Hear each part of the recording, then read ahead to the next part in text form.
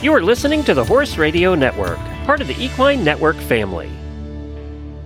This is episode 737 of the Dressage Radio Show, official podcast of the United States Dressage Federation on the Horse Radio Network, brought to you by Kentucky Performance Products. Today, we're checking in on talent from coast to coast. We're going to hear about the recently concluded 2024 Robert Dover Horsemastership Clinic Week, and we're circling back with a good friend of the Dressage Radio Show to hear what's on the horizon for her this season, beginning this week at the 2024 Global Dressage Festival. And finally, we're going to get down low on what is coming down the pipeline at the recently renovated Hits Del Mar, starting up next month. Giddy up, giddy up, giddy up. Let's go.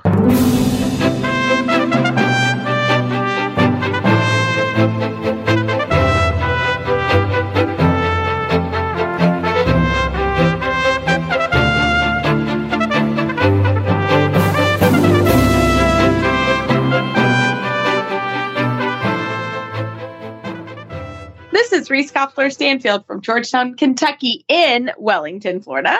And this is Noah Ratner from Sherwood, Oregon, almost in Wellington, Florida. And you're listening to the Dressage Radio Show. Hey, Reese. Hi, Noah. How are you? I'm doing great. How are you? Well, we do have a slight tornado warning coming toward us. So I'm like, but there are terrible storms on the East Coast this week, happening right now. So by the time the show airs, we hope everyone is okay. Like, it has been a kind of a real weather day for everyone. I'm seeing my family in Kentucky and all the barns in Kentucky, they're having it. So we are actually really thinking about everybody. So, but you're not making it sound very promising. I'm getting on a plane and flying to Wellington tomorrow. Well, I know, and I can't wait to see you. We are going to have this is the first week. I mean, things are starting to go down. I'm really excited about Let the games begin. Yes. It feels that way down here. You know, yeah, right. Like, and I'm supposedly getting away from the bad weather because we've got a big snowstorm coming in, and the temperatures are dropping. I've got winter weather warnings coming, and I'm like, get me out of here. Yeah. Well, bring a coat because it's not going to be. It was going to get chilly down here, but when it gets chilly down here, you know, it's really not chilly. Not what I wanted to hear. I know. So, Happy New Year! This is our first show of 2024. I'm thrilled to have a new year, and our show is. We're just excited. It's a new page in our show, and it's thrilling. And we did. How was your New Year's? Did you have a good one? Oh my gosh. Sometimes it's nice to just be at home for a minute. And I finally had more than 48 hours in my own home. And it was just really nice to kind of sit back and get some things that I wanted to get done around the place, get that stuff done, and kind of get my brain ready to go and back in high gear for this big season we've got coming up in Wellington. And it's like Olympic qualifying all over again. It feels like we just finished that from Tokyo when we had the 1 year delay on the Tokyo Games. I'm like, oh my gosh, it wasn't enough time between these. No. But super fun to be moving forward and let the games begin for 2024. It's so also great. I was with your dear friends, the Bills. I went to their house for New Year's. We were like texting Noah. We're like, we miss you so much. But it was super fun. We had a wonderful dinner there. And I'm not going to lie, at 11 o'clock, Bill Mack took the clock and we celebrated, and it was cute and it was great. And so I was home. We all kind of wanted to be home by midnight and with the horses and make sure my dog. So we celebrated an hour early, and it was so fun. What time zone does that technically fall into if you celebrated it an hour early on the East Coast? I'm not sure. It was awesome. So I was actually at midnight, I was actually in bed, and I was snuggling with my dog, and I was the happiest little camper. But I was ready for New Year. I will confess, I was also in bed before midnight, and I think I was probably earlier than you guys. I don't know what's happening, but right at midnight, everything's going crazy and car alarms going off, and I jumped out of bed. It was crazy, but a heck of a way to ring in the new year, right? Absolutely. And you just ran another horse show. I mean, tell us what you've been up to. Just, over here, super casual, no big deal. I just finished running the last of the CDI World Cup qualifiers at the Desert International Horse Park in Thermal, and wrapped up a great series there for 2023 and the kind of winter 2024. And we had a great competition. It was still small, and really hope to see the West Coast riders showing up to those competitions and helping keep them alive. It's so great to have the competitions on both coasts and giving the opportunities for those West Coast riders to get the scores they need, so that they don't all have to make the migration to Florida. But it's great to have the venues that have invested so much energy and so much money into their venues to really, really make world-class venues where we can showcase the top talent that the U.S. really, truly has. So that was fun. That just finished this past weekend. And it's really fun to look forward to what's coming up in California starting next month. And we're going to get to chat with one of the guests today who is a mover and a shaker and is really bringing things to life on the West Coast at the new HITS Del Mar venue. So I'm excited to chat with Cameron Wyman. And you've got some stuff going on your side. What's going on in Wellington right now? Yeah. Well, it is now full speed ahead. We kind of were like, had the holidays, things were a little bit chill, but yeah, now all my horses are here. And I'm very lucky. I have 7 with me, but I also coach, about 20 more. That's ambitious. In the area. Yeah, it is busy days. I think people think, we're hanging out at the beach, but, it's great. I'm loving it. All the horses are here. We're getting kind of the plans for 2024. And I think that's fun. As a coach, this is that time of year where everybody, I kind of stop our first lesson or maybe we get a cup of coffee or something and just chat. Like, what are we doing for the year? What's the plan? Nice. Rumor has it that one of your New Year's resolutions had something to do with new technology. Oh, yeah, you're right, Noah. This is very true. Okay, so yes, Noah, everybody teases us, but me, because I'm, obviously not very techie. And technologically challenged. I am, and I work on it a lot. And thankfully I have Paul, I have my husband Travis, very, very good and help me. I'm trying every day. This is a hard thing, but yeah, Noah, I've been doing Duolingo every night. Oh wow! My German. Wow. I know. Stop it. I know. And today was the first day with my new iPhone watch, and so you did give me a warning, which you got to tell everybody. What was the warning?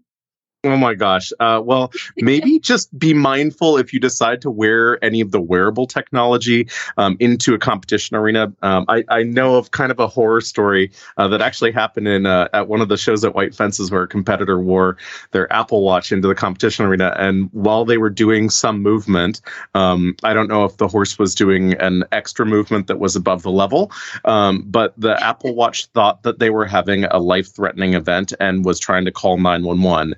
And the rider was going around the arena, like yelling at their phone to try and make it stop calling 911. And I mean, like, we're laughing at it now, but I can't even imagine like the amount of focus you have when you're riding a dressage test and you're competing, and then you've got technology literally fighting you. So, I don't even know. I would just throw it off and get but I did. It does have that fall feature, which is very cool. And my sister-in-law is very cute. She wanted to make sure I had that because I have had a couple friends that have fallen and they've had it on. So my sister-in-law was really, and I've been thinking about it, but my sister-in-law was pretty adamant about it. Go, Alana. She was like, I really think you need this watch. I think this is really good for you. So anyways, we've come full circle when they've integrated the Life Alert and an Apple product into one device that you can wear now. And the fact that we can appreciate that at the given ages that we are. So I'm like, this is probably a good idea. Yeah, we're winning. Yeah, we're winning. And I mean, I think just, kind of looking at this year and the new beginnings and all the things, I just now really appreciate my iWatch. I'm learning new things, working on some things, but I don't know if you know this about me, Noah, but I have the same New Year's resolution every year because I've not achieved it. Yeah, it's to be on time. It is to be on time. Oh my gosh. No, I can't believe that's yours. Oh my gosh. Yes, okay. Is that yours? Anyone who knows me knows, oh my gosh, that is too funny. We did not discuss this beforehand, y'all. We did not. No. my New Year's resolution is to be more punctual. And it's so funny because my friend Josephine, we travel around to all these shows together, and she's German. And the Germans are all, generally speaking, culturally very punctual. And I have a lot of respect for that. And me personally, culturally, I am not punctual at all. So I endeavor to be more punctual this year. So we were. Yes, we will do this together. But we were just at the horse show this last weekend, and I was down in the lobby 10 minutes before the agreed departure time, and and she came down like 5 minutes late, and I had to shame her for being a bad German. And she's like, "I've never seen this before. What is happening?" I said, "It's my New Year's resolution." It's my New Year's resolution. I know. I'm really trying because I mean I know everyone's time is valuable, and I hate it that it's true, and I hate it that. You and I are very busy people, and we have a lot on our plates, and so. But anyways, well, that is cool. We will hold each other to it. We are as literally. I like scream in at 6 o'clock. We're supposed to record at 6, and I am like 6:01-ish. I'm on, so I'm trying. I am trying. Everybody, you're gonna get it done. Yeah, I'm going to get it done. Well, I love it. Well, everybody, we send us your New Year's resolutions. We always love hearing from you guys. And Noah and I can chat all day, but we're going to get this party started. We're going to have a quick commercial break from Kentucky Performance Products, and we're going to get into the show. Frequently asked questions brought to you by Kentucky Performance Products. My older gelding is having trouble holding his weight, and I'm afraid to feed him any more senior feed. He gets all the hay he wants. What do you recommend? Many older horses are eventually unable to maintain acceptable body condition on a typical diet of hay and grain alone. When you want to add calories without the risk of digestive upset, we recommend Equijewel Rice Bran. It is an excellent source of easy-to-digest calories for older horses. The fat in Equijewel is a concentrated energy source. It will increase calorie consumption and improve body condition without risking grain overload. Start your older horse on 1/4 pound per day and work up to 1 or 2 pounds per day over a few weeks. Remember, small meals fed 3 to 4 times per day will help your older horse better utilize the feed. You can learn more about Equijewel at kppusa.com. Got questions about your feeding program? We can help. Email Karen at questions@kppusa.com or call us at 859-873-2974. Well, tonight we are thrilled to have Elizabeth Peterson. She was a rider at the 2024 Robert Dover USEF Horse Mastership Clinic Week presented by Zen Elite Equestrian Center. Elizabeth, welcome to the show. Hi, I'm so excited to be on.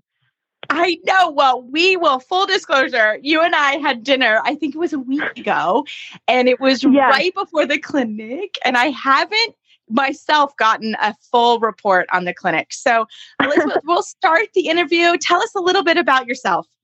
Well, I am from Colorado. I'm from a little small town, but currently I'm up in Golden going to school for electrical engineering. On the riding side, I've been riding for as long as I can remember. I've done young riders and juniors 3 years ago, and then the last 2 years I've been doing young riders. And up and coming, I'm hoping to do U25 this next year. I ride a horse named Brownie. He's a 15-year-old Westphalian gelding.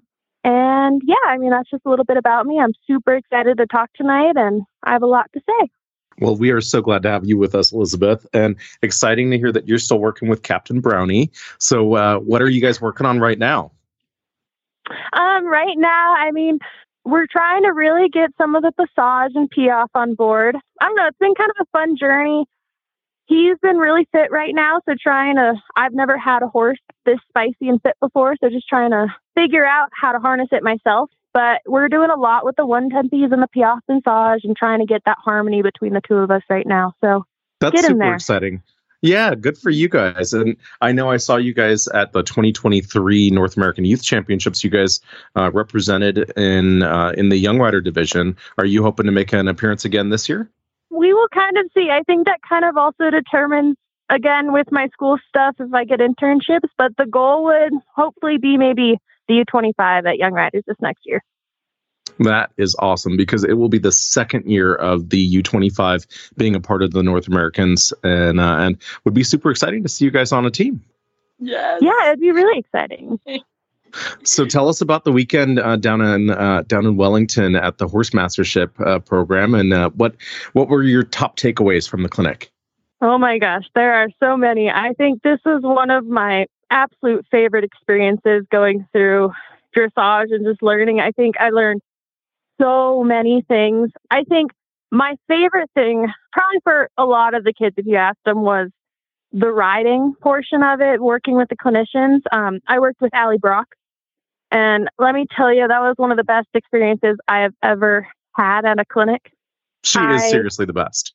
She is. Oh my gosh, she's amazing. I got to ride with her this fall. She's fantastic. Yeah, she's great and super good if anybody gets to see her. So absolutely. Yeah, no, she was fantastic. And I mean, I'll be honest, she like totally tore apart my seat and found all the tiny little areas that needed to be fixed. And I had a lot of fun with her, and she taught me a lot about my body and gave me some more info on my body awareness in terms of how I should be using my core and where I should be sitting in the saddle in terms of my seat bones, and making sure especially my right leg is under me, and really making sure that I am an effective rider for my horse to make sure my horse is comfortable with no matter what we're doing. I was just going to stop you and just have you explain, how do you get into the Robert Dover Horse Mastership Clinic? Like, tell us all the things about the clinic and how you got there.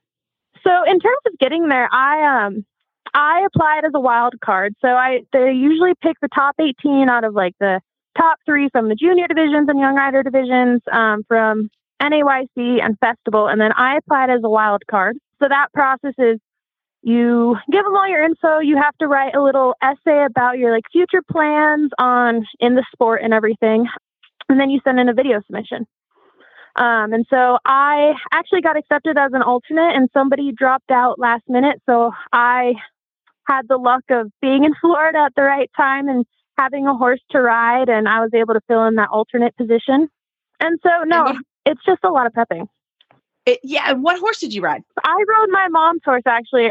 Worthy Aspirations. Her name's Ruby. So I was really lucky. She's a 13-year-old Hanoverian mare. Definitely not an easy ride. My mom makes it like super easy, but I really learned quite a bit from her because she really tells you when you're doing something wrong. Right. So then that's tough, right? To go into a clinic like that. But a lot of the riders do ride borrowed horses. Thankfully, your borrowed horse was your mom's, who is awesome. But right, that's part of it. If you don't have a horse or can't get down here because it's during kind of still the holiday break for school, typically, a horse can be provided, right?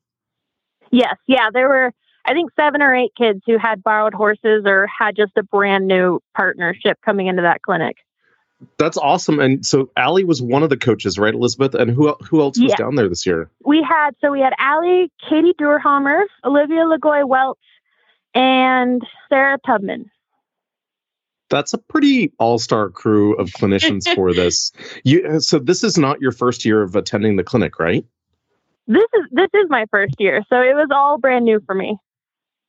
How very cool to go there and have like the Pan Am team and some of our high performance riders down there with you. What of the other NAYC competitors that you've competed alongside? Who else was there this year in the clinic?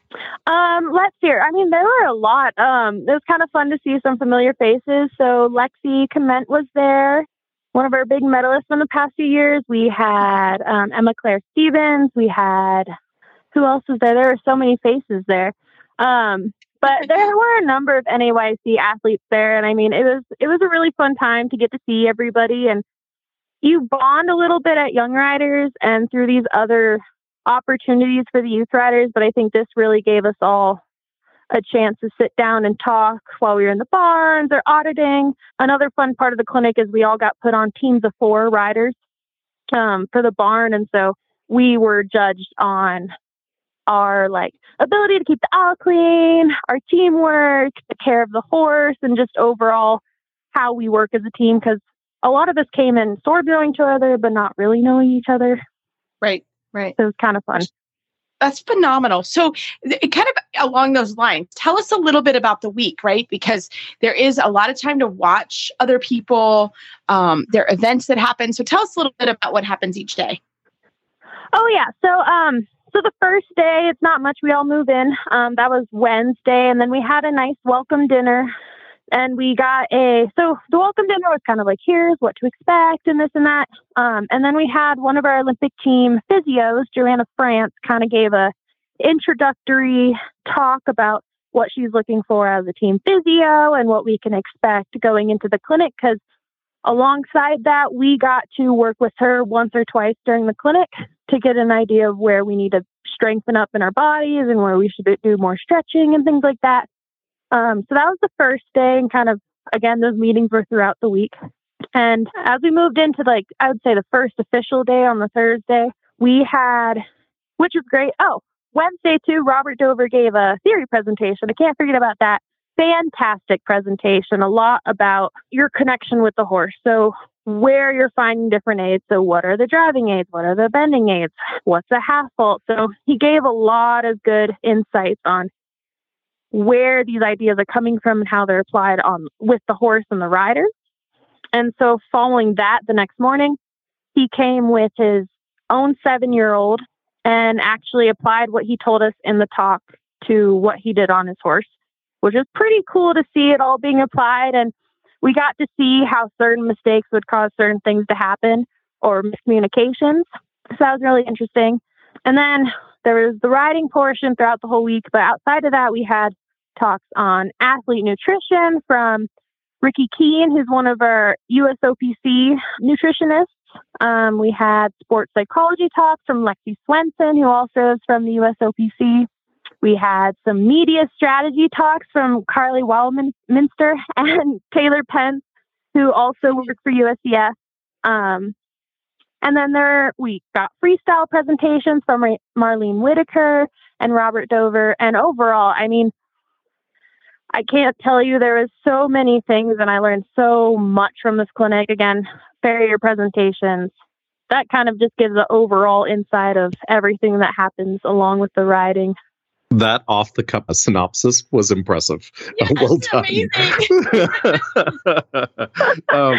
I know I got to tune in just briefly. I was managing another show in California this weekend, but I managed to turn on the USCF network, and on Clip My Horse TV, they were streaming a lot of the content from the clinic. You've ridden on live TV and on a live stream before. What does that do as far as your focus goes? I think it you definitely have to tune in a little bit more, because what I noticed is, oh my gosh, there's a camera at the other end of the arena, and not a small camera. It is a big camera. And so first of all, you're trying to tell your horse that it's not going to jump at them. Like, it's okay, because there's a big camera and a microphone and a person standing at the end of the arena that you're not used to. And so it definitely, you got to focus a little bit more. You got to definitely tell yourself to just tune in. I will say the nice thing about this clinic is we all had C coaches or some sort of a radio system with our coach, which I think helps a lot. So we're tuned into our ears and being told things. So we kind of have to stay focused. But I definitely think it adds a little pressure that is not intended. But I mean, anytime you're on a live anything, whether it's anything like a podcast like this or live TV or anything like that, there's always this added pressure of, oh my gosh, everybody's watching, everybody's listening. But I think there's it's really no just pressure talking to us. Oh, we're easy. Well, I mean, I like you guys.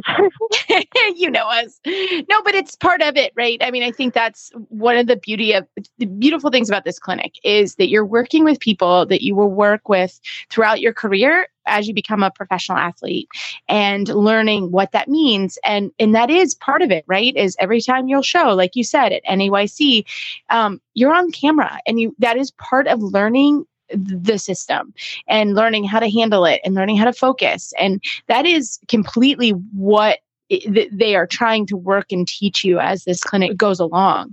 And it really is an amazing clinic, because anybody who's around, you can go to that clinic for free. You can go and sit all day. Some of the events are just for the athletes, but the riding part, anybody can go watch it, which is such a cool thing. And that's a little bit of added pressure too. You have people that can come in and watch and just sit there and they're hopefully there to learn and be, learn and be great. But there's added pressure too with that. So I think that's the whole thing with this clinic is every aspect of the clinic is amazing. And it's teaching all of the young people, the young athletes on what is available, opening your eyes to that. You're working with Olympic and Pan American coaches. You're working with a high performance team. So just being able to have connections with them. It truly is an amazing clinic. So just kind of for the final, what's your takeaway? What would you tell other young athletes that want to come? Give some insight to that. I think what I would say, I would say, come in with an open mind because I had no idea what to expect. And I think you will gain so much from an experience like this that you can never find anywhere else. As I said earlier, I don't think I've ever had an experience like that overall, whether it's been in school or the horseback riding. Like this has been something that has really pushed me to work, pushed me somewhere that I haven't been before. It's pushed me to really open my eyes and learn so much more. And I think it shows you how much your work pays off. So always work hard and aim for your goals because this is really showing you what you can do if you keep pushing and trying and working as hard as you can. I mean, you are beyond eloquent, and that doesn't surprise me because you are going to a very competitive school. I know you're an avid equestrian, but Elizabeth, tell our listeners where you're going to school and what you're studying for right now. I'm going to Colorado School of Mines, so it's kind of known in the engineering world. It's only an engineering school, so the humanities don't fully exist. But I'm studying electrical engineering with an emphasis in aerospace and communication technology. So basically, I want to work on satellites and communication systems on rocket ships and any technology we send into space.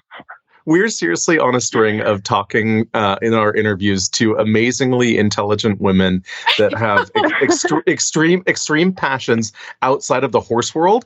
And I just think every time we hear from one of our guests, regardless of their age, it's so cool to hear what the passion is outside of the horse world, and the equestrian world is the common denominator that brings us together. I just it makes me smile every time I hear somebody else's passion and what they're doing with their life outside of horse world. And that's so cool. Congratulations on your academic side and really congratulations on being invited to participate in the Horse Mastership Clinic.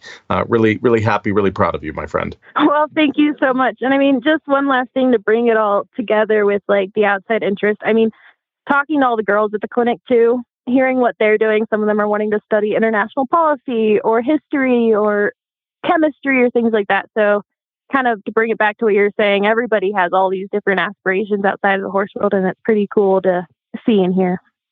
Well, good for you. And thank you so much for joining us this evening. It's always fun to talk to you. I can't wait to see you guys in the competition arena this year. You and Captain Brownie making big strides, but best of luck in school for the rest of the time. Yes, good job, Elizabeth. Thank you. Welcome to Horse Insurance 101 by Fry's Equine Insurance at friesequineinsurance.com. Well, Glenn here, founder of the Horse Radio Network and host of Horses in the Morning. One of the most requested segments we've gotten from listeners is about insurance for your horse and for your farm. Susan is here from Fry's Insurance and has been helping us with the 5-part series on insurance, helping us understand what it is we're buying and what we need. If you missed the last 4 months, we discussed horse mortality, we discussed horse health insurance, liability and farm insurance, how to file a claim, and today we're going to do the last part, and that's talking about how to apply for an insurance and what you're going to need. If you missed any of the past segments, you can go to horseradionetwork.com/insurance and take a listen. Or if you get down the line and you go, I know she talked about that, but I forget, the easiest way is just go to horseradionetwork.com/insurance. The players are there for all the different segments, and they're all labeled, so it'll be easy to find and re-listen to what you need at that time. Well, let's start with how to apply for insurance on your horse. Very good, Glenn. So if you own a horse, you would definitely benefit from having insurance on your horse. So in order to apply, we typically need an application, a statement of health form, which is a form that the owner fills out, and in some cases, justification of the value if you are asking for more than the purchase price or it's been a while since you purchased your horse. So for newly purchased horses, we may need to get a pre-purchase exam. If there wasn't one completed, then definitely a vet certificate. And vet certificates are sometimes needed for horses valued over, say, 100,000, or they may be over the age of 15. So all companies differ a little bit. A lot of times we'll also need what's called a loss run or a statement of claim so that we can see the health history of your horse. So when you request a quote, we will then provide the best quotes for your horse's value and the coverages you want. So to get a quote, all we need is the breed, use, age, and value of your horse. And then we can put together a quote based on that information and based on the coverages that you want. So each company offers medical coverage as an add-on to the mortality policy, but those terms can vary. So in our quotes, we're going to include what the different companies are quoting for mortality, and then we'll provide a comparison of the medical options, and then you can decide which company best meets your needs.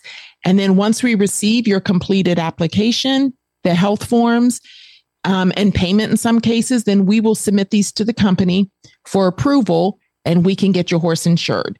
Mortality policies with the medical coverage are 1-year policies, so they do have to be re-upped every year. Well, now let's talk about applying for liability insurance. Very good. So this can vary depending on the coverage that you need.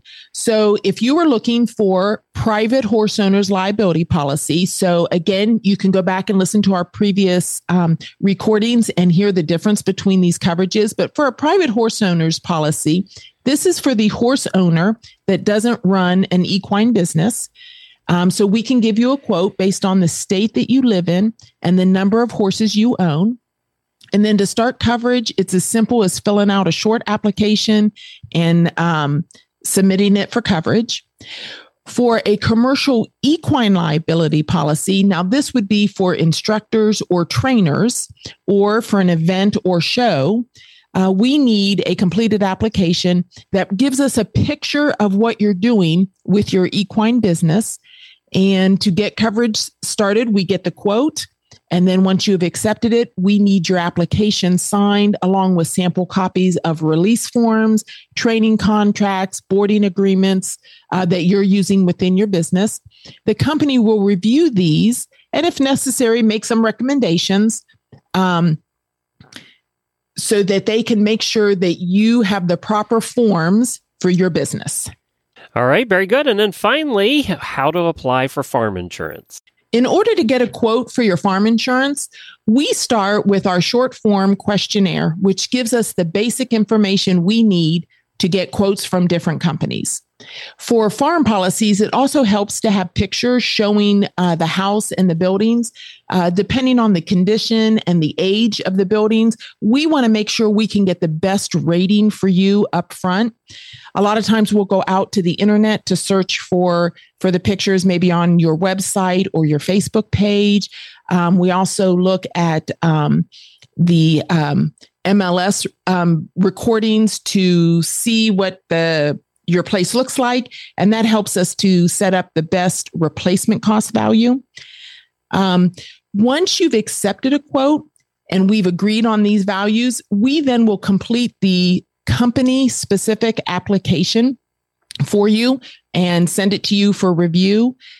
Some of the other things that we'll need, like with the liability, we'll need sample copies of any release forms or boarding contracts that you're using for your equine business.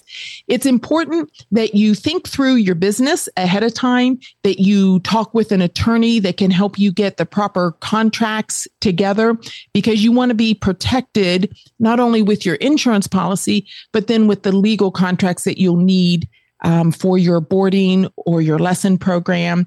And we're happy to help you with those when we can. Well, Susan, thank you so much for putting this series together. If you're interested in getting a quote for your horse, farm, or liability, give Susan a call. And the phone number is 614-875-3711, or send an email from their website. It's friesequineinsurance.com. The website, again, is friesequineinsurance.com. And if you missed any of these segments that we have done, you can go to horseradionetwork.com/insurance, and all the players are there. You can go back and take a listen. But we really do appreciate you taking the time to put all this together, and I hope everybody has learned a little something and will be a little safer in the future, knowing exactly what they need for their horses and their barn. We really do appreciate it, Susan.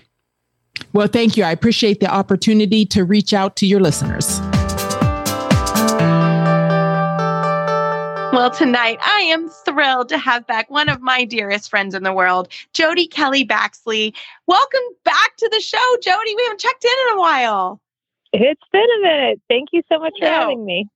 I know it's been a minute, and it's been such an exciting thaw for you and Baby G. So we wanted to check in and see how you're doing. Plus, I get to see you this week in Wellington as you're showing in the CDI. So kind of give us a rundown. Yeah. What have you been up to, my friend?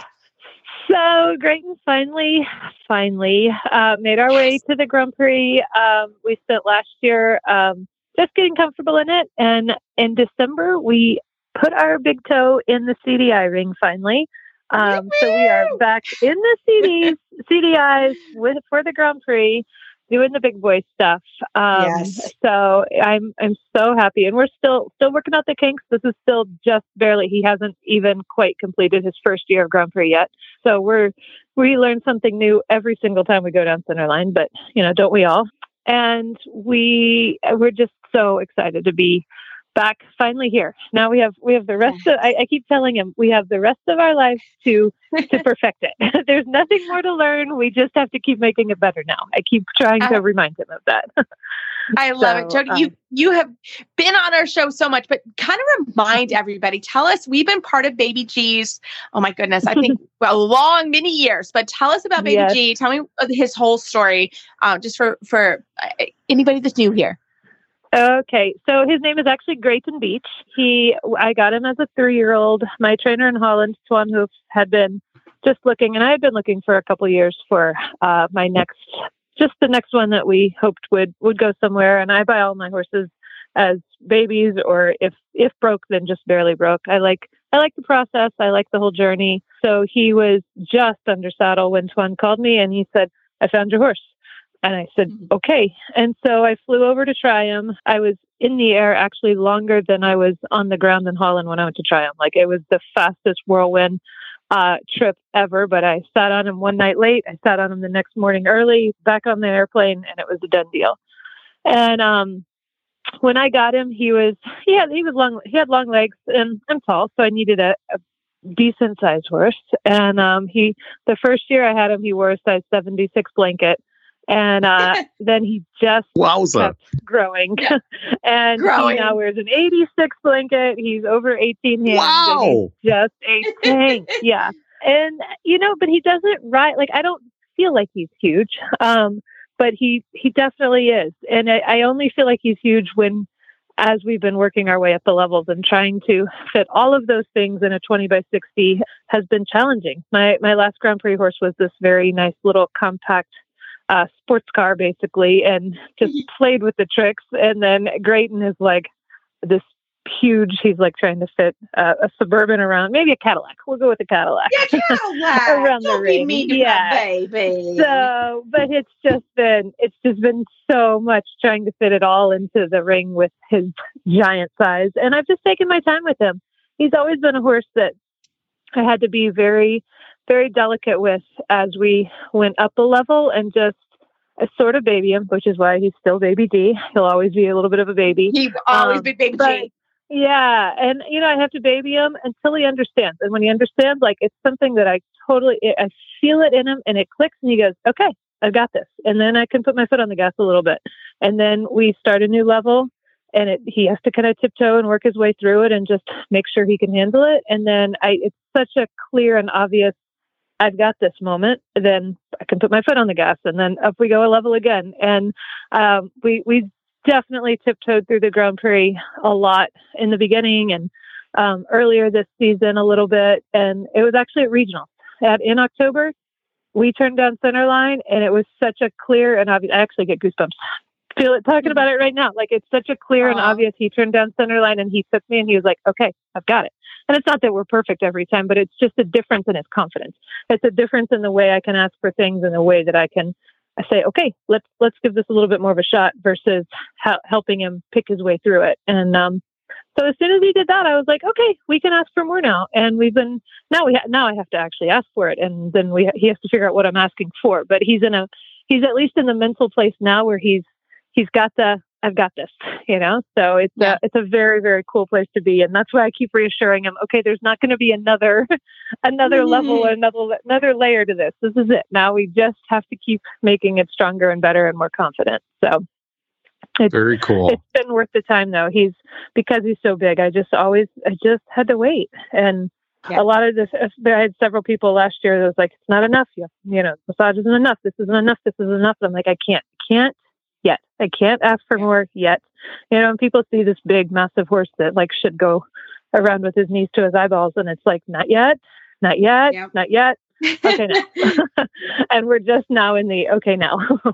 So. I saw you guys. I was at the World Equestrian Center in December for your show when you guys did your maiden voyage in the 3-star tour. Yeah. So I was like, no, I've seen this one already, but you guys were awesome in the small tour. But it's been like 2 years, right, since you guys were in the CDI ring. Oh, you saw him in the small tour. Yes, it's been yes, 2 years, every bit of 2 years. It was 2001 that he did the small tour for the CDI small tour. You guys did awesome in small tour. You guys were in you guys were in the 70s. They nailed it. Like this is one to watch. Yes, he had a really, really great small tour season. It was actually interesting. I landed myself on the developing team because of that season, but not fully intentionally, just because I knew I was still so far from the Grand Prix. I just knew, like, I go back to my other horse, my last Grand Prix horse.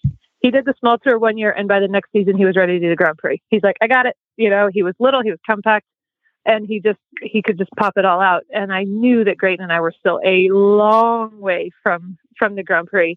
And I told Charlotte. Charlotte had asked me if I was going to apply, and I was like, yes, but not yet. Like, we're so far from the Grand Prix. I'm not ready to have those markers. Part of being on the developing team is they want to know what your goals are and where you're going to be at whatever X, time. And I just wasn't quite ready to have those type of markers put on us yet, because I knew it was so far away. We were still flying around the small tour, hoping and praying we'd get our changes. Well, we still hope and pray we get our changes, even in the Grand Prix. But it just was such a far reach. And so Charlotte was like, okay, I understand. And then because of the CDI, that whole small tour year, he got an automatic invitation. And I was like, oh no, I don't want to do this. And so I had a long conversation with Charlotte about it again. And she was so wonderful and so understanding about, I said, it's going to take me time. Like, we're not, and I'm okay with you guys taking my invitation away and letting me reapply when I really feel like he's closer to the Grand Prix. And she's like, no, we want to stay with him and we want to stay in touch. And she said, we won't put the pressure on you. And they've been, I can't praise Charlotte enough for how much they didn't put the pressure on me to be at a certain place at a certain time. They knew, they were in the loop with where our training was going and what we were working on. And here we are. We finally made it. And so it just, so cool. It just took us time. Charlotte is such a great person and such a great advocate for the riders and their horses. Yes, and I just and everything. Yes, yeah, and it's one of these things. I'm excited for her that she'll get to refocus her passion, and Charlotte Bradall is just a tremendous force for the United States, and we're grateful for her to be in that development coach role for the time that we've had her. And it's so great that you got to work with her. Great. Yes, I appreciate everything from her. And she was great. My regular trainer here in the States is Ann Gribbons. And she was so wonderful working with Ann and staying in communication with everybody, but not ever overstepping her boundaries, but certainly offering advice and support anytime she could. And communicating with everybody. I can't say enough good things about her and how she handled that. And especially Grayton, who wasn't, we didn't show from that CDI spring until a year. It was almost a year and a half that we just sat tight and waited. It was closer to a year, I guess. But yeah, we waited a long time. Once they're at that point, you think they're going to like stay in the show ring. And I was like, we got ways to go here. And so she was great about letting us just do our thing. And she stayed in touch with Anne and just waited. That's awesome. What was it like for you? You were in very good company at the CDI in Ocala. That was a huge show. There was lots of entries. They had a World Cup qualifier and they had the 3-star going on. But you had lots of the team riders from the Pan Ams that were there. Jan Ebeling was in the class. Ellis Gunderson was riding for the U.S. for the first time. Pablo Gomez Molina was there. I mean, this was not Honestly, an easy trip up Sutterline. It was bigger than I anticipated, to be completely honest. I was thinking, okay, I'm going to do like the little WEC CDI to like get our success, and then I'll go to Global in January. And then I saw the starting list, and I was like, well, that backfired on me. Okay. And you know what? I thought, I have to do what's best for him, and again, it was his first CDI and it was his first time in the stadium. And even though he was feeling very confident in the national ring, there's a whole different feeling to the CDI ring and that big stadium, especially. And he's not usually one to care about his environment. Like, he's not spooky. He's not overfaced by stuff like that. But I didn't want to get in there and go, okay, it's a CDI, and like, punch down and be like, we're doing this. Cause I didn't want him to think, what are we doing? So I took the first day actually very, very carefully, and we tiptoed our way through it. And he stayed right up there. We were just out of the ribbons, but he was very competitive. He got a very decent score for his first time for as carefully as I rode the test. And I knew I carefully rode the test. And then I had a couple expensive mistakes. Like we did 17 ones and like random things like that. The counting is so hard. But after a whole season of not getting our ones, having too many, I'm still like, ooh, we did too many. You also have to realize in your third FEI mount that you had in CDI competition, you hit personal bests on both of your tests, and without the costly mistakes, you would have been at the top of the class on both of those. Well, and that's was really exciting. So like the next day after like we did that and tiptoed and he felt so confident in the ring, I was like, okay, we're gonna ask a little bit more.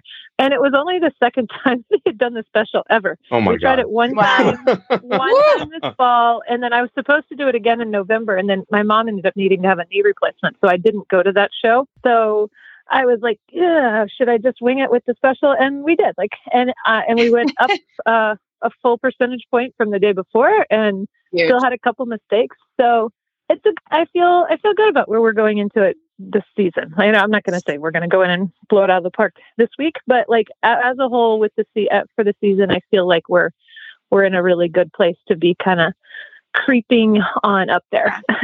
Well, I'm going to be always your fangirl. So I'm going to be there with my very quiet golf pom-poms. I appreciate and it'll be so fun. It's going to be great. So Jody, one of our listeners had talked, I'm going to change gears a little bit because we had a listener write in and she was like, tell me how you kind of do Wellington. So I thought we would just kind of talk a little bit about, you and I have been coming to Wellington. I don't even know how long. I mean, decades together, and we always have dinner and we always try to keep it real and have just girls' night and watch movies and hang out and chat, and it's so much fun. But one of the things that I want to know, like, you have gone to do Ocala now, so you're up in Ocala. You're here this week, so I get to see you, which I love. But kind of talk about a little bit the difference of sort of Wellington and Ocala. Maybe we should talk a little bit about Ocala this year. Okay. So I kind of have to go back to last year. Last year was my litmus test. Last year I actually did. So I've been coming to Wellington for, I hate to say it, but it has been 20 years now that we've been coming together. So probably, and so I live in the Panhandle of Florida. So Ocala is exactly halfway between Wellington and home for me. So the difference in the 5-hour drive and 10 and a half pushing 11 is significant. And then And I always was a little whiny about like, I wish we had more to do in Ocala. And then WEC popped up. And so it took them a little while to get it off the ground. But I have said from day one, as soon as WEC gives us a season that makes sense for me to be in Ocala, I'll be the first one to sign up for it. And and so then last year they had a couple of shows, but not really enough to justify. And they didn't have any CDIs during the season. They were before, and they were like in December, and then didn't start again until April. And so I did the month of January in Ocala, and then I did the next month, like from mid-February to mid-March here in Wellington. And it's just a slower pace in Ocala. You know, I love Wellington. Wellington will always have a special place in my heart. If you want to see a tack shop on every single corner and a great restaurant on every other corner and a barn every time you drive a half a mile, then Wellington's the place to be. And you want to have something to do every night. Something to By do. the way, I have been bumped from Jody's social calendar twice this week, which is fine. I want to be on it, so I don't care. It's okay. It's true. You're not every night. You're just getting rearranged. I'm going to rearrange. It's totally fine. I don't care. I'm trying to get a full season of socializing in 10 days. And it's very difficult because my friends are here. I've been coming here for 20 years. Yes. So all of my friends are here. I have a great group of friends. I love coming down here. I love the people down here. I love so many things about it. But then when I was in Ocala last year, first of all, I have a client that owns a farm in Ocala that is a beautiful farm. It's 40 acres, which that's unheard of down here. You know, there's just space. The biggest way I can describe Ocala is space. There's space and there's a calm to it, you know? And I looked out of my camper window last year. I had 6 horses with me down there last year, and all 6 of them could be turned out. My horses go out. They stay out all day. And in Ocala, they can. They were all out at the same time. And I looked out, and every single one of them was laying down sound asleep in their paddock at the same time. Like, that's peace. That is peace, and that is happy horses to be laying down out in their paddocks like that. And that was the moment that I was like, this is where I need to be now. And it's less for me about the socializing and the activities and the entertainment at this point in my life, and more about the training and the peacefulness and the calm for the horses to really be able to thrive as best they can. Not that it's not always about the horse care, but for me, and it's, I think, a little bit for me too, the mental calm and focus in the training, and not quite as much of the go here and go there and do this. Yes. You know, it's a lot. Well, and it is a lot. But let's talk about a little bit about Wellington, because I think, I'm here, and, one of the things that I love about Wellington, and we were talking a little bit about it, was we got to go together on Sunday. There's a teacher for trainers given by Dressage for Kids, and Dressage for Kids. It's free training. So there is actually a lot of free opportunities in Wellington. And And then the shop talks. I love those. Yes. The shop talks. Shop talks are awesome. So chic. Yeah. I mean, that's the thing. Like, that's definitely the difference. And Ocala's getting a little, like, they're doing more clinics, and they're trying to do a few little things, but it doesn't, I mean, it pales compared to Wellington. That truly, if you want to learn something, you come to Wellington. You learn it, from everybody, everywhere. And the people, you'll never find a more condensed group of people at the highest level, of dressage or jumpers, whatever it is you're looking for, of horse care in general. We come down here, and I've got my farrier, I have my saddle fitter, I have this, that, and that. I have a friend that helps me with that. It's just, you make a phone call and it's right there and everybody's available. And it's truly, there's no place on earth like Wellington.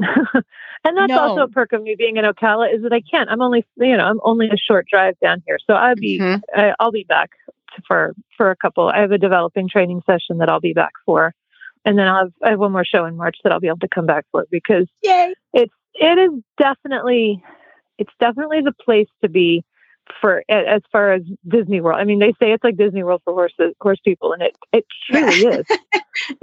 But also Disney World can be exhausting. You know what I mean? It is exhausting. To Ocala, so it's that same idea. That's why I miss Jody here. Like, I miss girls' night. I miss just watching movies, and like, let's just sit on the couch and watch movies.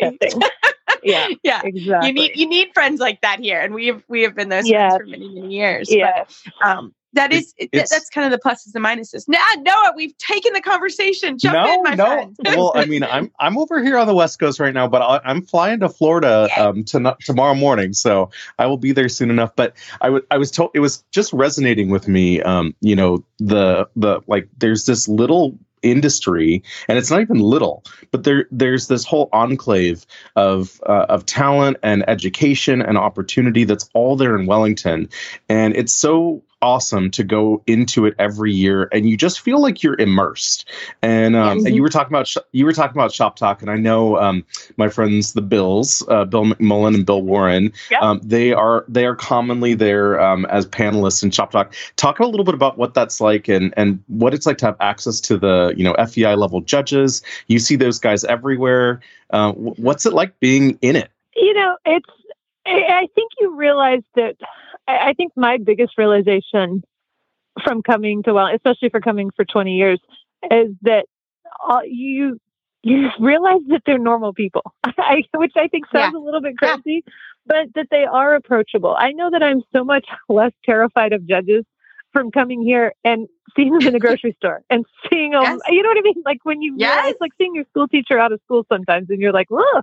But then when you get used to it, oh my God, yes, totally relatable. Yes. Yeah. Then you're like, okay, it just is a way of life. It becomes less of a like, oh, we're going for the weekend, and there's those scary people sitting in that box, and and you realize I eat food, they eat food. I think I realized the most is that you realize that the judges are actually rooting for you.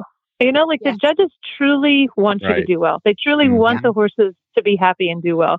They're not those scary people out there trying, maybe some of them, but generally speaking, they're not the ones that are just waiting for you to make a mistake and like, oh, I got it. You know what I mean? Like you learn that they truly are here also because they love horses. They're all here. They're here for the same reason as us. And genuinely want it all to go well to the best to anybody's ability, Well, and I think that's kind of where we're talking. I think Wellington gets the rap of, one of my favorite things is to go to Friday Night Lights, and I don't sit in the VIP tent. There's a huge VIP tent, and I love if anybody gets to get in there. And if you ever want to invite me, I'm here. But really, you will we will go sit in the stands, and we'll take a bottle of wine and just sit with friends and judges.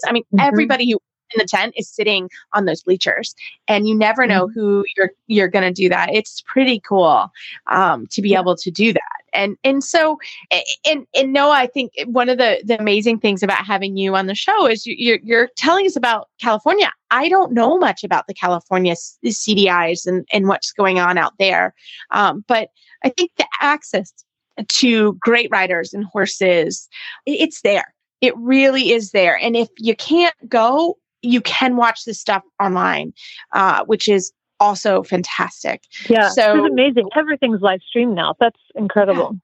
It's incredible. So we can all do that, and I'll get to see, like when you go back to Ocala, you can take a look at that. So I just think it's a really cool thing. And so that listener who wrote in, it is great. And feel free, Jody, myself, Noah, we're down here and we want to share, that teacher for trainers. I actually was like, Jody, are you going to this? Like, let's go. This is a phenomenal event. I didn't know what it was. You didn't know what's going on. And I hadn't heard of it. It was something that I hadn't. Yeah, exactly. Yeah. No, and it was a whole night of literally Allie Brock talking about being a coach, and it was all coaches and how we can do our job better. And you can give a donation to Dressage for Kids, or it's not required. So to be able to go and work on that kind of stuff is phenomenal. So I just think there's a great opportunity, and I do think Ocala is bringing in another great opportunity. Yeah, they're working on it. They definitely are working on it. Janet Ford does clinics up there, and I went to a couple things last year that they had that they're working on it. They're definitely working on it. But, I think it's never going to be the same, and it doesn't need to be the same. Like there only ever needs to be one Wellington. That's enough. Yeah, that's enough. It's nice to have it's nice to have options and have something different, and then the WEC facility is magnificent and wonderful. And again, different, I can't even say it's better or worse. It's just that it's nice to have things that are different. And, and for us for this season, who knows? I might be back here for a season at some point. I'm not saying that I've packed my bags and moved to Ocala, but I'm definitely going to try Ocala for a while and until it makes sense for me to be back in Wellington more permanently. Back in Wellington. Yeah. So. Makes sense. So we talked about Friday Night Lights, and our first show of the season is coming up this weekend. So tell us, when will we see you guys at Friday Night Lights under the big time in the global arena? We are working on it. I got chills. We are trying to sort our way through that. I have my floor plan done that I'm working with Marlene. Yeah. It's a very, very baby floor plan for him to start with right now. Again, it's that jamming him into a 20 by 60 and not blowing his mind. And oh, by the way, now we've changed another test. So it's a very, very green Grand Prix horse floor plan, and we're working on the music. And I hope to. I'm going to test it at a couple of the WEC national shows before I blast out into a CDI. Love it.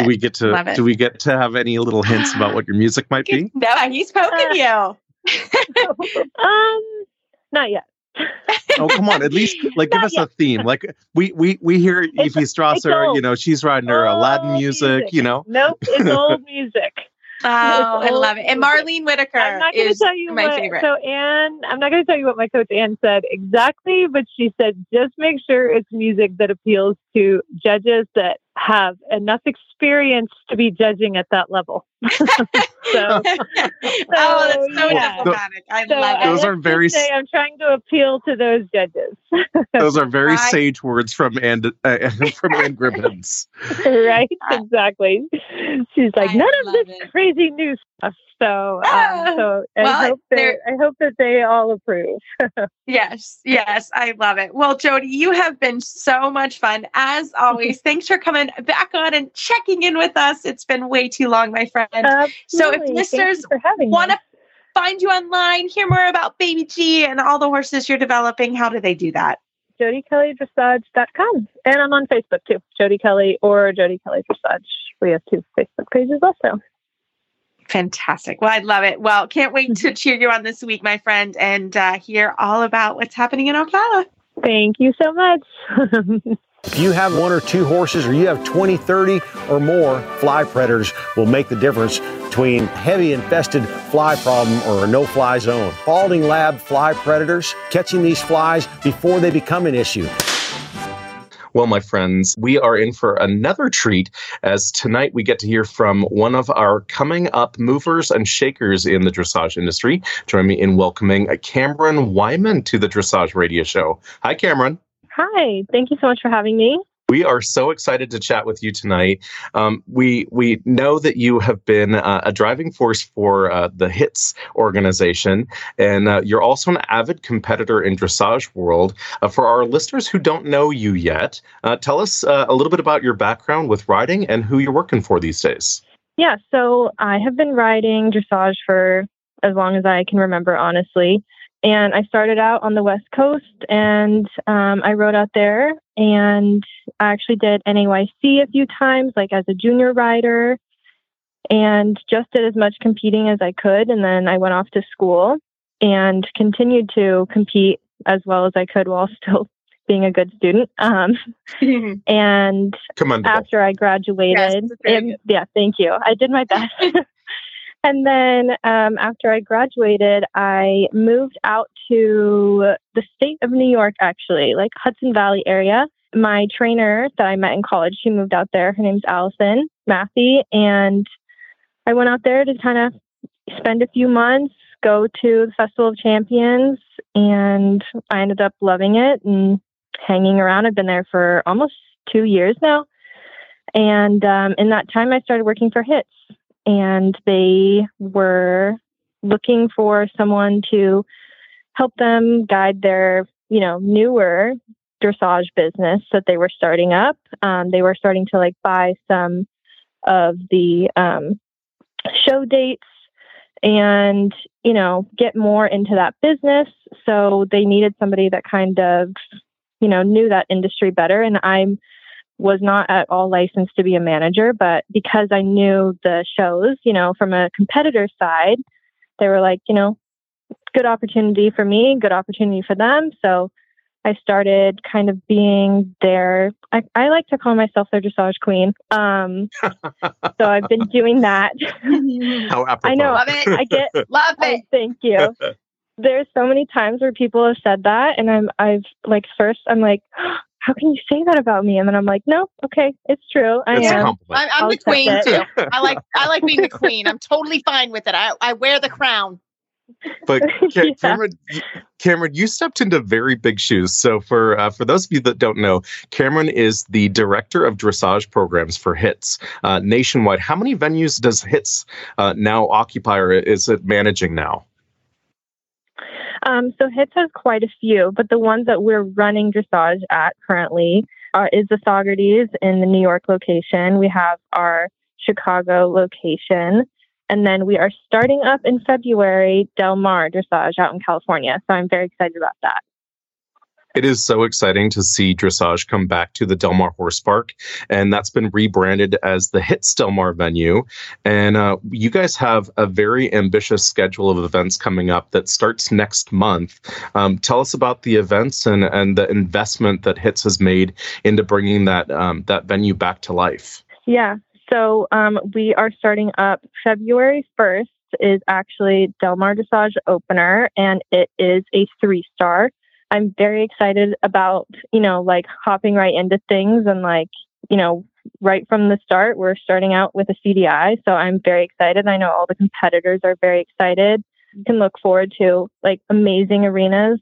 They put ebb and flow in all the arenas. And Noah, I know you know that system well. Mm-hmm. So we can handle all the rain. I know it's a huge deal. And we have a great food and catering service. And we have Kim Keenan-Stortle, who's going to be our manager out there, because I'm still not licensed actually to do that. So I'm basically co-managing or assisting her. And she's amazing. So I'm just so excited for us to get underway there, and it'll be great. So Cameron, tell me, you're in Ocala, right, for the winter. What are you doing down there? Yeah, so I'm down here right now actually to help with some of their hunter jumper shows, because we are not running dressage at Ocala right now, but maybe that's something that we could look forward to in the future. And so right now I'm wanting to go hang out in some nice weather. I mean, I know we actually had a tornado hit down here today, so I didn't necessarily. Not good weather there today. Not good. It was windy in Wellington, but it was really bad up north. So everybody that's up north, we're thinking about you. Yeah, Ocala was okay. We got torrential rain. Some areas got really bad rain, and there was some pretty strong winds. But I know the HITS facility was okay, and I know where I'm currently at is, everyone's safe. But I basically was just hoping to escape, the snow in New York and have a little time, with the hunter jumper shows, and also explore any of the dressage opportunities down here, because I would love for us to get some dressage out in Ocala too at some point in the future. It's so exciting. You're just in all corners of the country, but I think really going back to Del Mar and what you guys have on the calendar, there are 4 dressage dates that HITS Del Mar is hosting, beginning in February, and the last event will culminate for dressage with the 75th annual Del Mar National Horse Show. Cameron, what's that like, taking on this legacy event that's been going on in Del Mar? It's an institution. Yeah, it really is. And, we're doing our best to commemorate, all of the past shows that have gone on, and to just hold as many of the traditions and the feel that, Del Mar National has had in the past, because it's the 75th anniversary, but it hasn't run since 2019, I think was the last year, if I'm remembering correctly. And I actually showed, I actually showed as a junior, because I was in school back then. I actually showed as a junior rider during that time at Del Mar National, obviously not knowing that, one day I'd be returning to help, manage that show, and that, the 75th anniversary would happen this coming year. So I'm so excited for that. And it's actually going to be a 4-star. Hopefully people are aware of that, but it's the first 4-star on the West Coast, if I'm not mistaken. So it's a big deal. We're very excited, and we're going to make sure it's absolutely spectacular and that everyone has a great time. Yeah. It is for sure the first 4-star on the West Coast. So cool. And that is monumental for the West Coast people and, for our country really to have 4 and 5-star events, especially as we're looking towards the Paris Olympics. And, our teams are already qualified, but those 4 and 5-star events are really taking it up a big notch. And that attracts bigger talent and higher caliber judges and really ups the ante as far as the competition goes. And I think that's a big deal for our country and for HITS itself to take that on in their first year running shows at Del Mar. Bravo and bravo Yes. to the entire HITS team. Thank you guys for taking the big step on that one. So, Cameron, you've done something that I don't think a lot of other people have done before. And that happened last year in August, where we had the Festival Champions at HITS Lamplight, the venue in Chicago, where you were also a competitor. How does that work? Well, it's funny that you say that because we saw each other in Traverse first, right? Before I got to Lamplight, Noah. And you're like, how are you doing all this? How are you helping manage and still riding, training? She's Superwoman. And Yes. and showing. And I looked at him, I was like, I'm not handling all of it. Like it's honestly, it went great. I had an amazing summer, but it was so much to try to handle. And, I just did as much prep work for the shows as I possibly could. And then once the shows came time to running, the managers, like we have, Monica for a festival, they take over and they do all the work, once the show starts. And I just kind of had to step back. And I told everyone, I said, look, like I have been working for this show as a competitor for like years in the making. So I need to like be on my A game when the show happens. I'm like, if I have a ride that day, like you don't know who I am until after my ride's over. And then like, I'm all yours. When I get done with my ride, like I'm all yours. I'm a HITS employee again. But right now I'm like a competitor and I just have to kind of draw that line and so that I'm present, for my horse. Otherwise it's not fair to either of us, to get out in the ring and, for me to be all up in my head about, work and then the anxiety and the nerves of being in that type of arena. It's a lot to handle. So, just did Cameron, my best I love your try story. to balance it all. I love your story because, I teach college and I teach at equine studies at UK, University of Kentucky. And I tell my students, you can do it. And it is hard, but you can do it. And I'm going to literally play your interview for them because I think it's so great to hear how you are working in the equine industry. You have your horse. And can you tell us, what was it like to be in the inaugural U25 at NAYC? What was that like? That was such an incredible experience. I've been working for, riding at the U25 test for a while. And it was so awesome that it got added back to NAYC. I was so excited to do that. And there's so much camaraderie between the U25 riders. It was like the most amazing experience ever. Like, there was 2 teams for the US riders. And then there was a team that had, I think, the Canadian riders and possibly the one rider from Mexico on it. But like, you didn't really even know, like, I didn't even know who was on my team and who wasn't. It was just so much fun. Everyone supported each other, like, fully. It was such a blast. And it was great to go out there and kind of like, show everyone else, like, what they are ultimately working towards. Because at that level, you don't ever ride as a team unless you're in the Olympics, which, is a pipe dream for like everyone that's at that level. But, you don't see that dream happen until much later in life, probably not in your 20s. Yeah. Cameron, you bring a very unique perspective to the community. And I think that's something that most people don't really think about being able to do at the same time, which is being a high performance competitor. I mean, you're riding U25, which is Grand Prix, on your own horse that you're putting your own time and effort into training and maintaining. But you're also balancing, running and organizing and planning all the logistics of these major international events now.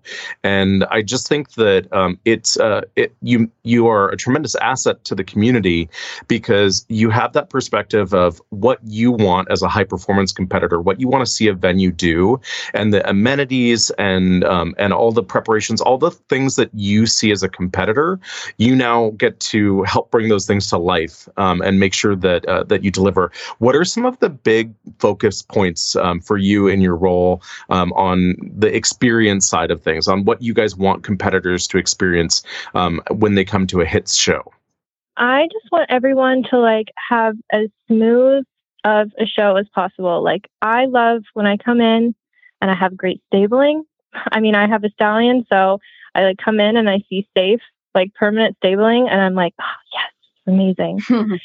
And I love that at any venue. Yes. Yeah, I know, right? Huge.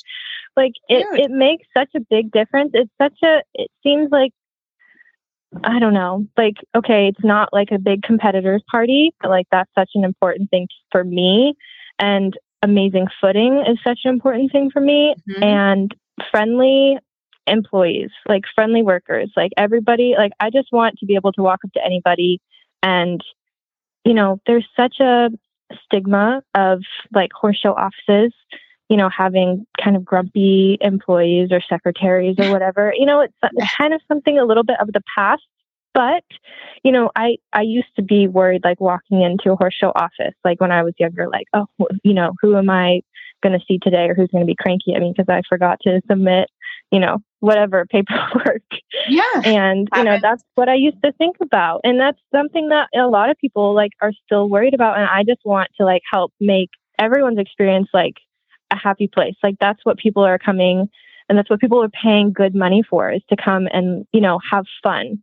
And that's what I want the competitors to feel like. I want them to feel like they're walking in and able to talk to their friend when they come into the horse show office. And, the same thing for out on the grounds. I want, just the ring stewards, people that you communicate with that, some people take for granted, but they're such a major part of the show. I just want, all the communication to be top notch and friendly and good judges. And that's the most important things for me. And then the fun things, the competitor parties, those will come, and those are, fun things to put on after you get all of the big solid things, in place. So that's the things that I think about most. Which maybe is huge. It's not it's the biggest thing, huge. But it's not what comes to mind. Maybe you're okay, I don't, you don't think about the horse show office when you just think about okay, going into the ring, but it's a big part of the show. Absolutely. And as an organizer, you were going through that list, and I was thinking, okay, yep, all right. So it's fun to hear. It's fun to hear somebody else going through that, and we're so fortunate that you're on the younger spectrum of ages, and hopefully that means that you'll be in this for the long haul. And I had the opportunity in July last year to see the HITS Del Mar venue, and just to see how much energy and investment HITS has made in that venue, and really restoring it to be a beacon on the West Coast is really exciting. And I hope that our listeners, if you're a competitor and you're on the West Coast, please come and support the venue. Whether you come as a spectator or you come as a competitor, or you want to join on as a sponsor, there's so many ways that you can support the shows. It's incredibly important for our country to have a vibrant competition circuit on both sides of the country, and making sure that we have good opportunities for competitors on both sides. So it's really exciting to talk to you, Cameron, and I really hope that people will come and meet you and hear more about your journey. Cameron, before we go tonight, lots of our listeners will want to know how they can reach out to you if they want to get involved. What is the best way for them to reach you? Tell us maybe your socials and any other ways that they can get in touch. Yeah, so I have a Facebook. You're more than welcome to friend me, Cameron Wyman. And you can email me at HITS Shows. It's just Cameron at hitsshows.com. And if you call the corporate office, I'm mostly there, except when I'll be in Del Mar and a little bit in Ocala. But yeah, you can definitely just call the HITS corporate line and you could reach me there. And I'm so happy to hear everyone's opinions and suggestions. And that's what I'm looking for. Like, I want to make this the best experience for everyone. And like I said, like, it would be amazing to get dressage in Ocala. So if people want to reach out with any ideas, we have other facilities in Vermont and Virginia. I would also love to get some dressage shows at. So if anyone has any ideas or wants to support, please feel free to reach out. Cameron, right on the next turn of the calendar, I know that you guys just launched a new website for the new venue on the West Coast. How can people find more information on those upcoming shows? Yeah, so we will be updating that hitsdelmar.com. That's our website for the West Coast facility. And, we are putting out the prize list on there. The programs will be up there, and everything from VIP to sponsorship and vendors. You're more than welcome to reach out from there. My email is probably all over the place. Well, ladies and gentlemen, Cameron Wyman, thank you so much for joining us. Thank you, Cameron. Amazing. Looking forward to seeing you at all these big shows. And thanks for coming on the show tonight. Thank you so much for having me. It was so nice to talk to you, Noah, and it was nice to meet you too, Reese. Nice to meet you too, Cameron. Can't wait to see you. Well, as always, everyone, we love your email and Facebook shout outs. Keep them coming. Keep the questions coming. If we don't know the answer between Noah and I, we will find someone that does. We're good at that, aren't we, Noah? Yeah, for sure. We'd love to hear what your New Year's resolutions are. Like, we can read them out. Like, that's such a fun part. So we would love to do that. So keep them coming. You know how to find us that way. And if your New Year's resolution is also being punctual, we want to know that too, because we can all do this together, you guys. Yes. Let us know. We'll all try. Well, Reese, those ladies were epic. We've got so many exciting things happening this month and this season. I can't wait for this upcoming Adequan USDF FEI level trainers conference that's happening this coming week with Sven Rotenberger and Sabine Schutt-Carey. This is a huge, huge deal. I just heard from USDF. There were over 300 people registered for this year's FEI level trainers conference. That's going to be at High Meadow Farm in Loxahatchee next week. There's lots of information about the event. It's not too late to sign up to join us at High Meadow Farm next week. Head over to the USDF website, usdf.org, and click on the Education tab, and you'll find all the details about the Adequan USDF FEI level trainers conference. We want to see you guys there. Yes. So reach out make to it Noah happen. and I. Come see us. If you hear our voices and give us that turn, we'll know and we'll say hi. But seriously, we love hearing from everybody. We love hearing from trainers. And it really is. This is such a big week here in Wellington because we love having everyone comes down, and it's so much fun. But I will warn you, it is supposed to be cold. So do bring a warm jacket. Like, if you looked at the weather, next week is going to be in the 40s and it's quite chilly. It's always cold for the trainers conference every year. So I will bring a couple extra coolers with me. So I have them. So no problem. I got you guys. But anyway. Bonus horsehair and dog hair. Yeah. Oh, totally. Do you like golden retrievers? I got you. But absolutely. As always, you can find our show notes and links to today's guests on our page at horseradionetwork.com. Search Dressage Radio Show. Like us on Facebook, just search Dressage Radio Show. Follow us on Twitter at Horse Radio. My website is Maple Crest Farm KY, and my email is reese@horseradionetwork.com. And I finally got my act together. My website is devinwoodec.com. And you can follow me at Facebook at noah.ratner or email me at region6dir@usdf.org. We'd like to thank our friends and show sponsors, Kentucky Performance Products. If you'd like to support our show and the Horse Radio Network, you can do that through the Auditor program found at horseradionetwork.com. Everybody from the stable to the show ring, from the first half all to the last, make every day count. Can't wait to talk to you next time.